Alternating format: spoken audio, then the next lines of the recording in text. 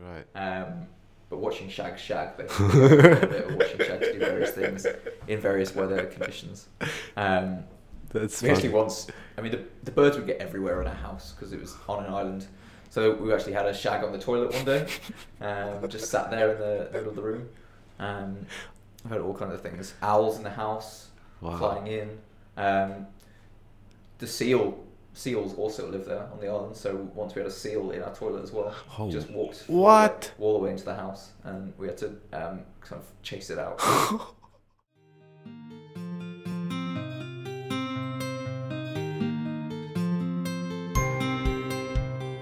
I can't think of any more human activity than conducting science experiments. The game I play is a very interesting one. It's imagination in a tight straitjacket. The beauty of a living thing is not the atoms that go into it, but the way those atoms are put together. What I always think should be the basis of education is not answers but questions. We should teach kids how to question.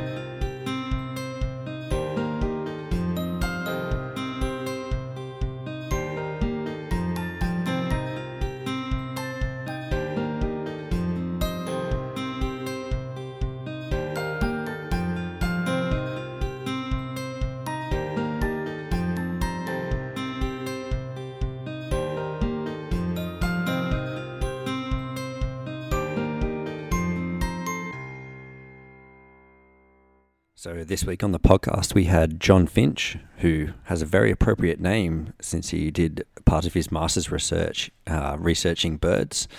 He's more into insects nowadays, though, and we talked to him about different pollinators and how they can have mutual relationships. Enjoy the episode. You're gonna kill it, dude. I watched the 3MT presentation. Longer than 3 minutes, this is fine, yeah. That's good. We'll make the 30 MT. 30 MT, yeah. That's it. Yeah, and that's pretty much it. Again, tangents are good. We can talk about TV shows. I mean, I ended up talking about Stranger Things with Alexi. So, We can do that again. yeah. Do you watch it? I did watch Stranger Things, Oh, did you watch the new season? I did. Well, only halfway through, so no spoilers, please. What But I the- did enjoy the polywog. I'm enjoying that sort of Yeah. horrible monster going off. Oh, yeah. So, It's exciting. episode what, like 4, 5? Episode 4, something like that. Okay. Yeah. It's getting intense, Yeah. and I can tell it's just going to get worse. Yeah. It's. So, yeah, I'm excited so- about that. Do you know? Have you ever watched Westworld before? Westworld? Yeah. No. Oh, what type of like TV shows are you into? Mixture. Documentaries, Stranger Things, crime, that kind of stuff. True crime, True crime. stuff like that, yeah. How to Make a Murderer. Have you watched that? I've watched that, yeah. Yeah. No, I don't actually own a TV. You don't? No. So being an international student and living in a PhD household, I don't think any of our housemates were really that keen to shell out money for a TV. So none of us have bought a TV, and we don't have a TV in our house. So we end up listening to a lot of podcasts and reading and doing a lot of stuff on the internet. And that's one of the... I mean, we could easily buy a TV. We're just all a bit tight. So yeah. Yeah. Well, I have a TV downstairs because I live with my family, but I never use it, man. I do everything on the internet. Yeah, well, that's the digital age, I guess. It's Exactly. who we grew up to be. There was a time where I was like 10 and I could tolerate the 5-minute ads between like like I used to watch Dragon Ball Z. I don't know if you're familiar with that. Yeah, Dude. follow that. Oh, Big dude. fan. Oh. So yeah, well, in the BBC, which is in England, is one of our main TV companies, there are no adverts because it's all publicly paid for. So that's what I'm kind of used to. Ah. So yeah, coming over here and all the channels here are commercial networks, pretty much. And you do get adverts just all the time. And also, when you watch mainstream TV, you'll just end up watching something that you don't really care about because it's on. So I'm slightly addicted to River Monsters, the fishing show, for no particular reason. Is that where they go hunting for those big fishes where they use their fist? Oh, they use all kinds of things, but yeah, anything like that. Like it's a weird nature documentary with some fish on steroids kind of thing going off, and I'll watch that just because it's on, but no real interest in fishing or anything like that. That's interesting. So I actually try and avoid TV if I can, if it's Yeah. not something I actually want to watch. That's interesting. Just I be quite careful easily- oh, of. yeah. Sorry, because as you can tell, we have $15 mic stands, Yeah. so it's just going to reverberate and then pick up on the mic. And I'm So- articulating too much as well, which might happen through the presentation. No, all good. I think if you don't have Netflix, no problem. You can always, as a student, I always justify like streaming shows allegedly. Yeah, Because I just can't afford it yet. no comment from me. Not going to incriminate myself. Just yet. I just said allegedly. Allegedly, yeah. Yeah, I think one of the main things I watch is documentaries. That's the main thing. I really like those. Mainly lots of nature documentaries and stuff like that, and that kind of is always been one of my passions from a very young age, and kind of explains why I'm doing what I'm doing now. Really? Because I was talking to my mum the other day, and she was going through some of my notebooks and things from when I was about 6 years old, and it's just full of pictures of animals and various things like that, animals, bugs, plants that I've been drawing or writing about. And I didn't quite realise that I was that obsessed from an early age, but now I look back and I say, okay, I've always had an interest in the natural world, and that's probably what's ultimately led me down this path of why I'm sitting talking to you in Australia right now. Right. So, where did that fascination come from? I don't know. Obviously, David Attenborough is a big influence in lots of people's lives of all ages. I'm not sure why I always was interested in the natural world. Could well have started with The Lion King and gone on from there. The Lion King is a great ecological film. It's got a strong ecological message in it. The circle of life is all very important. It's and something we still think about now as adult scientists now is the idea of the circle of life and energy and nutrients and all kinds of things being recycled through various life forms.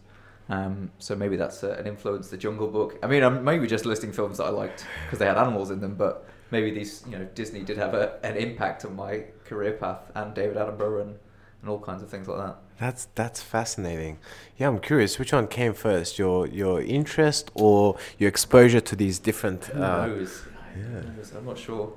They're just all differently there, but I can't tease apart either one. Yeah. It's not like I grew up on the Serengeti or anything like that. So, Can you imagine?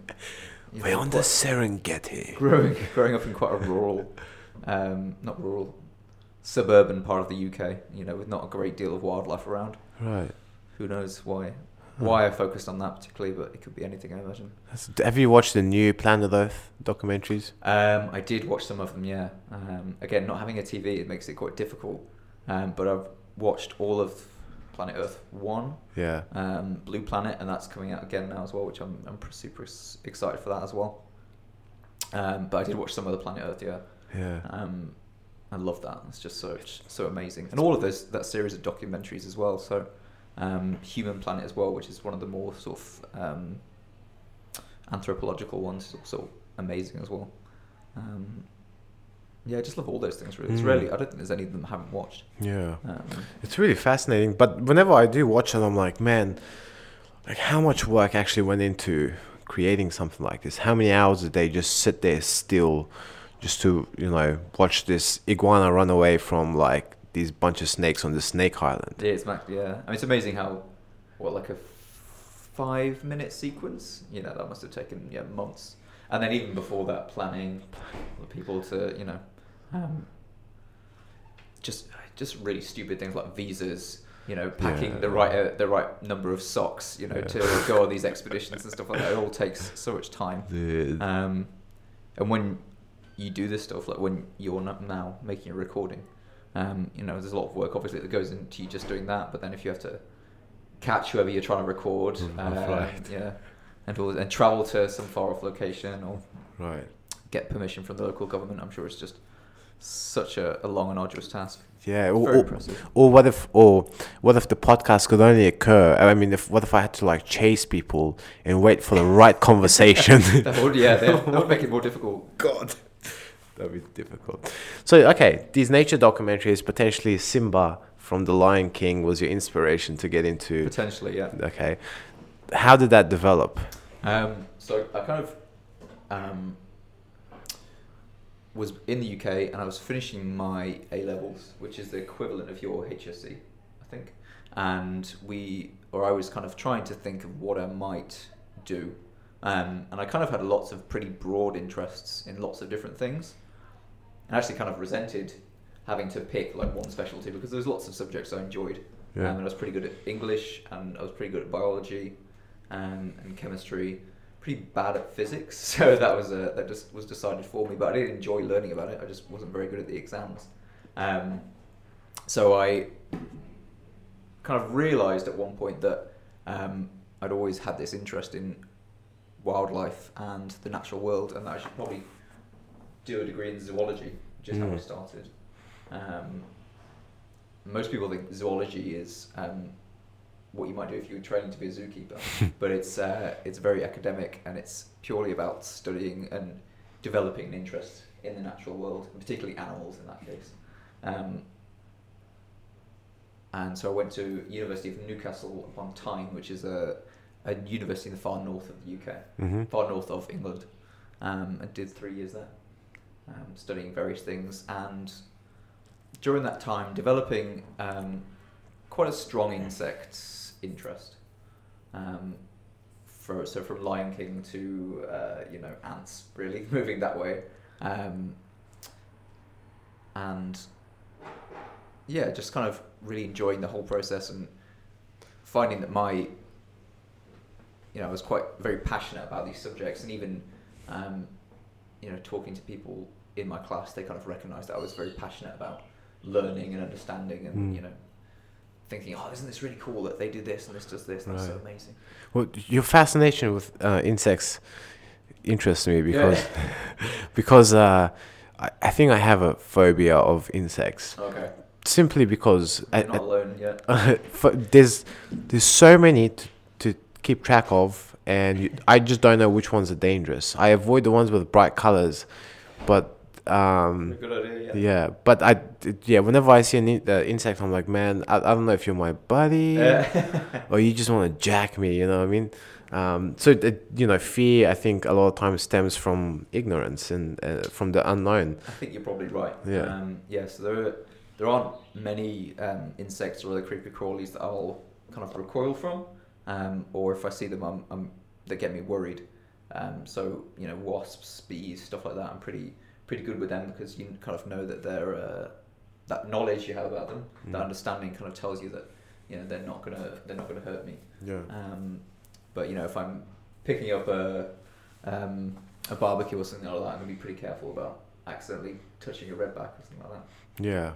But if you see an insect you just don't have any idea about, are you like, oh?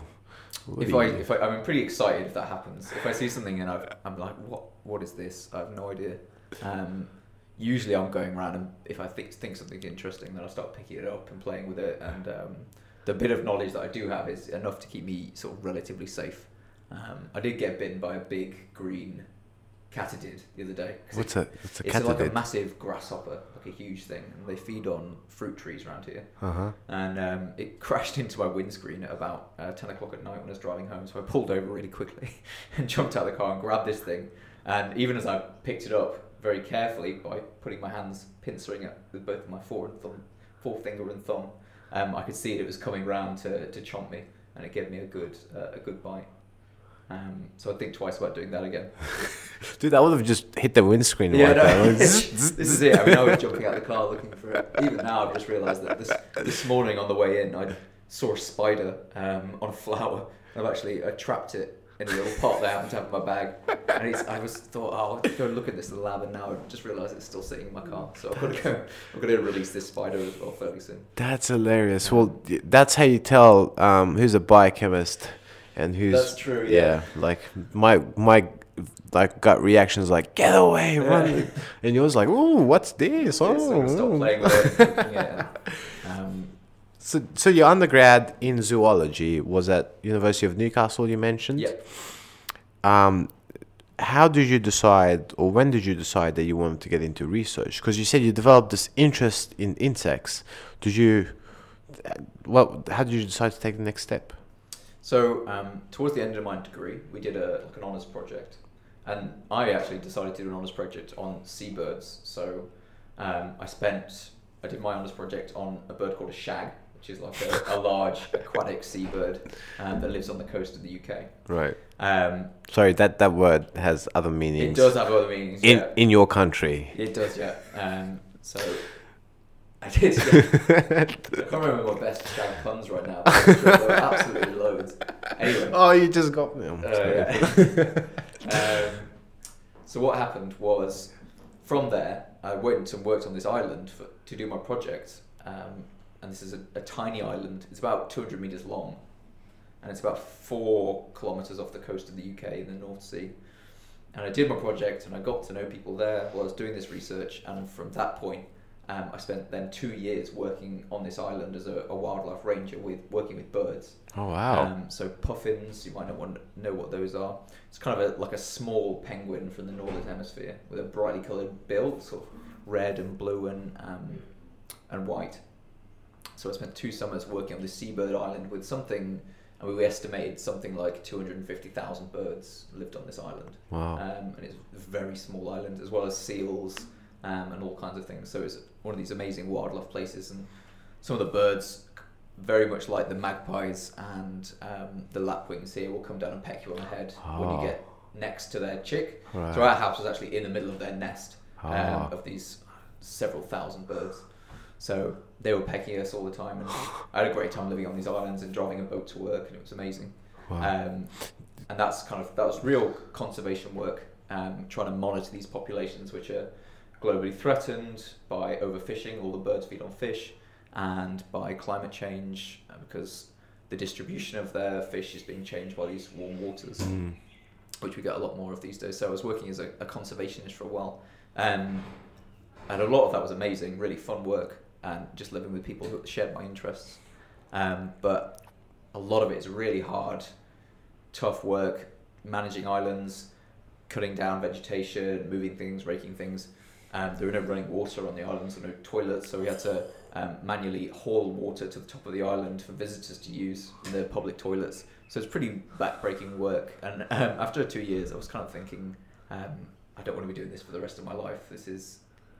I need something else. And started kind of thinking about my academic interests again. You know, what would I want to do? And I didn't really want to be the person carrying things. You know, all my life I wanted to be some higher up and actually making decisions and being engaged. And getting other people to carry things. Yeah. Exactly. So tell me what you did for your honours, because we didn't cover what you researched. So the project was, it wasn't a particularly good project actually. It was just kind of looking at the breeding biology of shags and how... the reason why I just wanted to come back to your honours was to hear you say shags a few more times. just like Austin Powers speaking. So it was just looking at their breeding biology, like how often did the male and female change over? Like, was there a difference between male and female breeding behaviour? Because there are kind of different interests going on between a male bird and a female bird. So you're looking at the shagging behaviour? The shagging behaviour of shags. The breeding biology of shags is very interesting. Shags have a lot of... they're meant to be monogamous. A lot of seabirds are meant to be monogamous. They just sit with each other, and even through multiple years they shouldn't really change mates that much. But a lot of people realise that even within a colony there's a lot of what they call extra pair copulations going on. So infidelity within the seabird colony. So it's quite a scandalous place. Wow. Seabird colony with lots of naughty things going on. Oh. So my kind of project was looking at trying to see these naughty things, which is basically impossible unless you could bring genetics into it. Right. But watching shags shag, basically, a little bit of watching shags do various things in various weather conditions. That's we actually once, I mean, the birds would get everywhere in our house because it was on an island. So we actually had a shag on the toilet one day, just sat there in the middle of the room. I've had all kinds of things. Owls in the house, flying in. The seals also live there on the island. So once we had a seal in our toilet as well. Oh, just walked all the way into the house, and we had to kind of chase it out. Dude. But it's like how big is it? 100-kilo female seal. Holy was trying to, shit. Was trying to go into the house and have a pup in the house. Oh. That's what they try and do in the winter. Oh. And then, That's interesting. Have you seen seals shag penguins? not. You I'm have- sure. No. I'm sure it's happened. Oh, I'm sure dude. they've had a go. Oh, they've recorded it. It's Seals shag penguins. What? Yeah. Oh no. I see what you mean. yeah. I've seen chimpanzees do it to frogs. It's a horrible world out there, the natural world. Yeah, and people They'll have show you that in The Lion King. yeah. That's exactly what I was trying to get to, right? People have like this Disneyfied perspective of what happens in nature, but nature's pretty brutal. Nature is brutal. In fact, one of my best memories from working at Island is we'd have loads of visitors come on, and we have this huge colony of they're called guillemots. So like a small penguin again, and they just stand on the rocks and have their chick directly on the rocks in this colony of like 20,000 birds all standing there. So if you think like what an emperor penguin looks like huddling in the Antarctic, it kind of looks like that. And then periodically we would have groups of school kids come onto the island as well, and they would walk along and they would stand in front of this huge colony, and they have this amazing view of life, the absolute epitome of nature, 20,000 animals all trying to breed at the same time. And we were standing there watching them, and just as we were watching, this huge gull, massive seagulls, call them but gulls where we come from, just came down, and it just saw a chick right in the middle of the colony. It came down and it just swooped down, grabbed it in its bill, and then swallowed the thing whole live, right? And the teachers of the school, the class, they were berserk. They were like, "What's this? The kids can't see this. This is disgusting." What? The kids loved it. They were absolutely enthralled. They just watched something get absolutely munched, and I think hopefully they're all going to remember that experience for the rest of their life. Just seeing how brutal nature can be. This 2-week-old chick, just nearly ready to go and just being devoured by this huge monstrous bird. Yeah. It was amazing. Dude, that's crazy. Yeah, whenever I watch those nature documentaries, whenever like the predator eats the prey, like when my mom's around, she goes, she's like a little squirmish. I'm like, yeah, get him. They always do it. I think they always go like, whichever animal you see first is probably going to survive these days, because I think they've gone away from showing too much gore. So if they introduce the lion first and make the lion seem really nice, then they'll let you see it kill the zebra. Yeah. But if it's the zebra first, then The zebra will get away. turns up, the zebra will get away. So it's all about that anthropomorphization. Yeah, that's interesting. This is probably a bit off topic, but I still have like 20 minutes to pick your brain, so I'm going to ask the question anyway. The Disneyfication of nature, do you think that's had any sort of downstream consequences on how conservation happens? That's interesting. One of the main conservation issues, as someone who studies insects, is that most conservation effort goes towards preserving big charismatic species like pandas or elephants or things like that. And there are definitely good sides to that. These very large animals use big areas of land, and by conserving those big areas of land for the large animals, you kind of conserve small areas or the areas of land for small things as well. They're kind of what we, in the conservation industry, they're called umbrella kind of species, I guess. So I think, I'm not sure if people always enjoyed thinking and looking at these big animals, but I wonder whether it's put the emphasis too much on these, what we call charismatic megafauna, these massive things that are really interesting.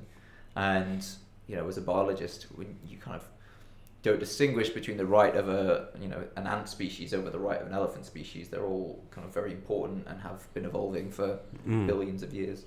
But I always think that, publicity for animals and their particular plights is always good in any light. But yeah, I think it maybe has shifted things towards thinking about just the big species, orcas and lions and elephants and things like that, when we should really be having a more kind of holistic approach to how we think about wildlife.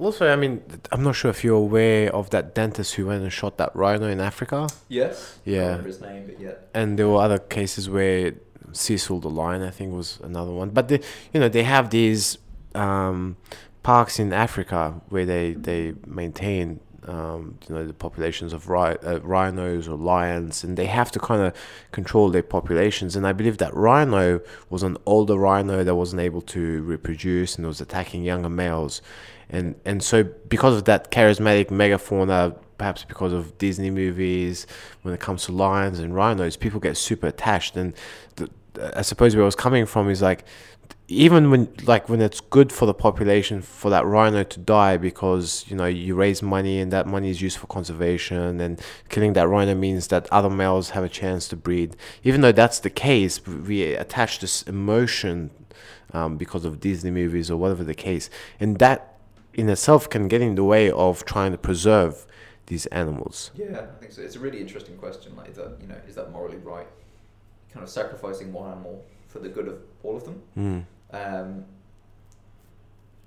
I think it can be quite a dangerous area when you think you can do that morally, to sacrifice one for the good of many. I'm not really sure where I stand on that issue yet, in terms of sort of big game hunting, and it's probably going to be quite specific to each individual case, and each individual animal, and how threatened it is and how it's being managed, and various things like that. But yeah, it's very interesting, and I think it's the way that a lot of conservation is moving towards that kind of that model of conservation. But as an animal lover, the idea of killing for sport or killing for enjoyment, I find kind of a little bit abhorrent, and I can't really understand it. Or people that sort of get a lot of enjoyment out of that. I can understand killing to eat, for sustaining yourself, but killing for sport isn't something that I can really condone in my line of work. Yeah, I think I'm in the same boat as you. I think hunting is probably the most ethical way of acquiring meat, given like factory farming, the shit that we do to animals in order to harvest meat. I would much rather like get an animal that's lived a natural life, and then boom, it's taken out by a single shot. It doesn't have to get like, I'm sure you've seen like that documentary about how they raise cows, the feces levels like raise up to here. They have to give them antibiotics to. It's totally fucked, man. Yeah. But okay, so you did your 2 years, and then you were thinking about your academic career, or so what did you do next after the 2 years of spending time on that island? Looking at it was after the shagging. Yeah. Sorry, I was trying to get that going there. So I guess I was kind of thinking like, it probably goes back to stuff that people had told me back when I was at an undergrad, that is that if you want to kind of progress in that field, conservation and wildlife and biology, then you really kind of need to have a PhD. I think you need to be a doctor, because in some instances I really think there's a glass ceiling unless you have one of those qualifications. So I began thinking about how I would get those jobs, and to get those jobs I probably needed a high level degree. Yep. So how was I going to go about getting one of those degrees? And the first step for me was to get a master's degree, sort of a higher up degree than I had, and then I would use that to get to go and find a PhD. So I decided in the end to do a degree in entomology, which is the study of insects, based on the fact that I was good at that subject at university, I enjoyed it, and insects in general are, if you're going to study the natural world, insects are just fascinating, and they really are so important. So there's a really famous ecologist called E.O. Wilson. He's kind of like this huge figure, and probably one of the most eminent ecologists and biologists we've had in the last 50, 100 years, and he said that insects are little things that rule the world, and he's right, because they're involved in so many important processes, and they're so numerous. So if you're going to think about what to study, if you're interested in the natural world, then insects are a very important part of that process. And other things like birds and mammals, if they disappeared, would the world look that different? Probably not. Yeah. That's the thing. It'd be sad if they did disappear, but the ecosystems themselves, the diversity, wouldn't change that much. So, okay, I'm going to ask you a question. Sure. How many species of mammal do you think there are in the world? Species of mammal. Oh man, I'm gonna be put on fuck, I don't know, man. Like 10,000. Not too bad. Okay, so there's 4,000 species. Oh fuck! Okay. I thought it was gonna be like a million. And that number hasn't changed very much. Okay. Because it's rare to discover new species of mammal. How many species of bird do you think there are? Probably like 500. 10,000 Oh, species of birds. shit. So there's a lot of species of birds around. Okay. Now, how many species of insects do you think there are? Oh man, probably a million or something. The answer is we don't actually know this because there's so many that no one could possibly count or know how many species there are. We reckon that there's somewhere between 8 and 30 million species of insect. Whoa. But as of yet, we probably only have about 1 million of those which have a name, which is an amazing feat, just to have given a million different species their own two-part name, Yeah. their own Latin name. So, in the context of that, let's say, let's meet in the middle and say there's something like 15 million insect species, and then you think about 4,000 mammals, and it's a rounding error. It's completely lost in this sea of diversity, which is insects. So they're the real kind of stars of this planet. We are very interesting, but insects are they're at the peak of evolutionary success and expansion and diversity, and they're really kind of amazing in that sense. Yeah, I've heard the statistics, and you'd probably know better. But I've heard that if you wipe out all human beings, as you were saying, like Earth won't look much different. It'll probably be way better off, It would be, Yeah, but if you wipe out like all the ants, like we're screwed. Yeah, the ants are so important for particularly kind of ecosystem functions. So they particularly in the tropics, they take all this biological matter and they turn it back into nutrients, which then goes back into trees and then back into living things. So they're very important in nutrient cycling, and they're also quite important predators in lots of places. So they decrease the number of lots of other species and allow plants and other animals to flourish. So they kind of help to maintain the balance. So these kind of keystone species. Right. Is that similar to how, like, when they introduced the wolves in Yellowstone, Exactly, yeah. they started killing off like reindeer, and that enabled the trees or the shrubs to grow, and that kind of changed the course of the river, and then it changed the whole landscape. So the ecological term there is a keystone species. So something which has a dramatic effect on underpinning its environment and ecosystem. If you remove that, like wolves, then you'll get these kind of cascading effects where everything is affected in different ways. Yeah. So insects and ants particularly are super important in that respect. Yeah. But another, people talk about bees and other pollinators. Well, what would we do without bees? Well, we'd survive, but a lot of the really good things in life that we enjoy, the crops, so things like tomatoes, mangoes, avocados, without pollinators, we might have them, but we'd probably have to hand pollinate them ourselves, which would take a lot more time and be a lot more expensive. Yeah. So they're very important in our lives and to the ecosystem in general. For sure, yeah. And before we move on to the next question, but I heard some crazy stat that if you add the biomass of all the ants on Earth, it roughly equals the biomass of all the humans on Earth. I'd be surprised, if the biomass of ants wasn't greater. You're looking at countless millions of colonies, each containing, up to 2 million, 10 million individuals in some extreme cases. So the biomass is insane. That's crazy. And they're such important animals in tropical ecosystems, but also if you go somewhere like, if you take a walk outside and go into the Cumberland Plain woodlands just across the way here in Richmond, then you'll see hundreds of different loads of different ant species doing exciting things and managing that ecosystem in the best way. Right. So you knew you had to do a PhD. I did, yes. Well, I wanted to do a PhD. Okay.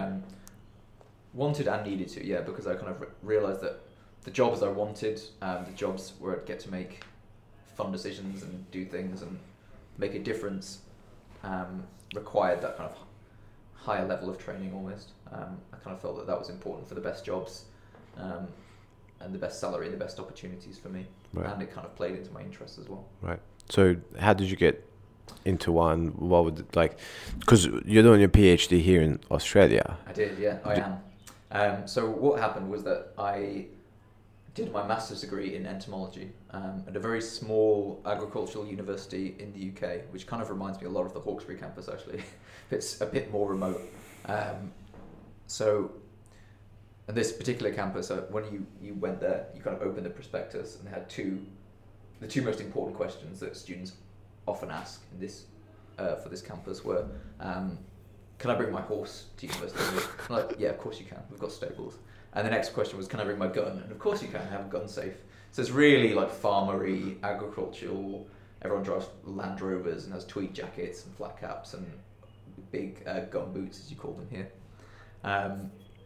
So was at that university and did my master's degree. And at the end of it, I got this email from a researcher in Australia. Now, he was based here at HIE, and he knew my current supervisor, so that's how he got my email address, and he was kind of asking for students to come and undertake an international scholarship with Western Sydney University. So at the time, and I think they still do this, but Western Sydney were giving out scholarships to worthy candidates from across the world in an attempt to bring in people from different countries and different universities. And I think it was kind of an attempt to increase their international impact and their networks to universities across the world, which is very admirable, I think, and is universities are key in this kind of bridging the gap between countries and states. So Western Sydney University offered this position for everyone to apply for if you had a project. So me and my supervisor here now got together, and he suggested a couple of things I could do projects on. And in the end, we settled on this one particular project about very specialised pollination between certain plants in Australia and certain insects. And then we applied, and we sent that to Western Sydney University, and I was successful in getting that. So from that point on, it was the university said, "Can you be here in 3 months?" And the ball rolled on, and 3 months later, just after Christmas, I was starting my new life in Australia, new research role as well. That's cool. So what type of questions did you try to answer for your PhD? So, or you're still trying to answer? Still trying, yeah. So I have to explain a little bit about what it is, but I study what they call pollination mutualisms. And this means we study very specialised interactions. And if you could just get up on the mic a little bit, so yeah. Very specialised interactions, and in these interactions, every plant is pollinated only by a single species of insect. So what happens is the insect comes along and it moves pollen between the male and the female flowers of just that species, which is quite rare in nature to have a very specific pollinator that only does this. And this is important for the plant because it kind of having a specific pollinator means you have very efficient flow of pollen between your plants, and it's very good for outcrossing and making sure your offspring as a plant are the fittest possible. So in return for this highly specialized pollination service, this insect, which in my case is a moth, lays its eggs into the flower that it pollinated. So as this flower then develops into a fruit, some of its offspring munch through some of the seeds. So the plant actually is kind of sacrificing its offspring for this highly efficient pollination service, and this moth is doing the service because then it gets this really good food source for its offspring. So it's a mutualism there. This plant and insects have evolved to mutually benefit each other. So there are lots of different examples of this around the globe, and it's evolved sort of 4 or 5 different times, we think. This particular one that I work on evolved about 10 million years ago, just once, between one plant and one insect. And now there are 500 species of plants and probably 500 to 1,000 species of insect doing the same role. So it's it's mutualism, it's how species interact for their benefit, it's how evolution takes something like that starting point, and then diversifies into hundreds of different species in many countries all the way across Japan and India down through Thailand, Malaysia, Indonesia, and into Australia. And no one's really done much research on these interactions going on in Australia. So my project was to come in and very basic stuff from the start. So originally the title for my project for a lot of this has been low-hanging fruit, because it's really just going out there and seeing what's going on, because there's no kind of formal description of any of these behaviors. We don't know how many insects there are, how many plant species really, when they flower. So it's just going out and doing kind of really basic ecology, trying to answer these really basic questions about both species and how they interact. And once we have that knowledge, then you can start addressing other questions like, well, how are these two species evolving? And in particular, how are they co-evolving? So evolution is something most people will be familiar with, but there's also a concept of co-evolution. And it's very important when we're thinking about plants and insects. And plants and insects are some of the most diverse and important groups on our planet. And we want to, and there's these old theories going back to the 60s that they're actually evolving together. So, they're following each other, either because they're being antagonistic, one's eating the other and it's evolving a trait that stops it eating it, and then the insect evolves a trait that allows it to eat it again. It's so antagonistic or mutualistic, where they're evolving to benefit each other. So, yeah, really basic stuff. So I've spent the first year just going out and collecting fruits from this plant, and then we did DNA barcoding on those just to find out, okay, so we've got all these insects coming out, these moths, but how many species are there? We can't tell any difference with our eyes, but maybe genetically there is a difference, and ultimately we found that there are two species. So in a sense, we've kind of discovered two species during this process of genetic work. So yeah, pretty basic stuff really. Right. In the 3-minute thesis explanation, which you did a great job. So for the folks who don't know, John, you won the UWS. Yeah. WSU, sorry. Shit. They spent $20 million and I still can't remember. Shit, man. Yeah, you were talking about like how these two species, one is like more of a traveler and can get out of the... Can you talk a little bit about that? Sure, yeah. So as in all good science, you kind of go out there and answer one question, and that just leaves you with another set of questions that lead you off in another direction. So once we went out, and we kind of assumed that this plant that we're studying, we looked at it all the way across New South Wales, all the way up the coast, and it was assumed that it would just have one species of pollinator. But then we looked at it, and it actually had two species of pollinator. And that made us ask this question. So in nature, you rarely get two species doing the exact same thing. It's called the ecological niche. So two species might feed on the same tree, but one feeds on the leaves and one feeds on the tree trunk. And so they're kind of separated, and they're not competing because they feed on different parts. But here we have two insects, two pollinators that seem to be doing the exact same thing. So how can we rectify that with what we know about ecology? How are these two species different? And are they competing? So the next part of my PhD, and it's ongoing now, is kind of trying to answer that question. How do two species that are very similar coexist across such a large area? Every single site that we looked at for these insects had both species in pretty much the same proportion. And kind of the answer we're looking at now is that species can coexist if they're very similar, but they have to have kind of differences in traits. And what we call these is differences in life history traits. So two species' life history might differ because one might invest quite heavily in putting all of its energy in a couple of offspring.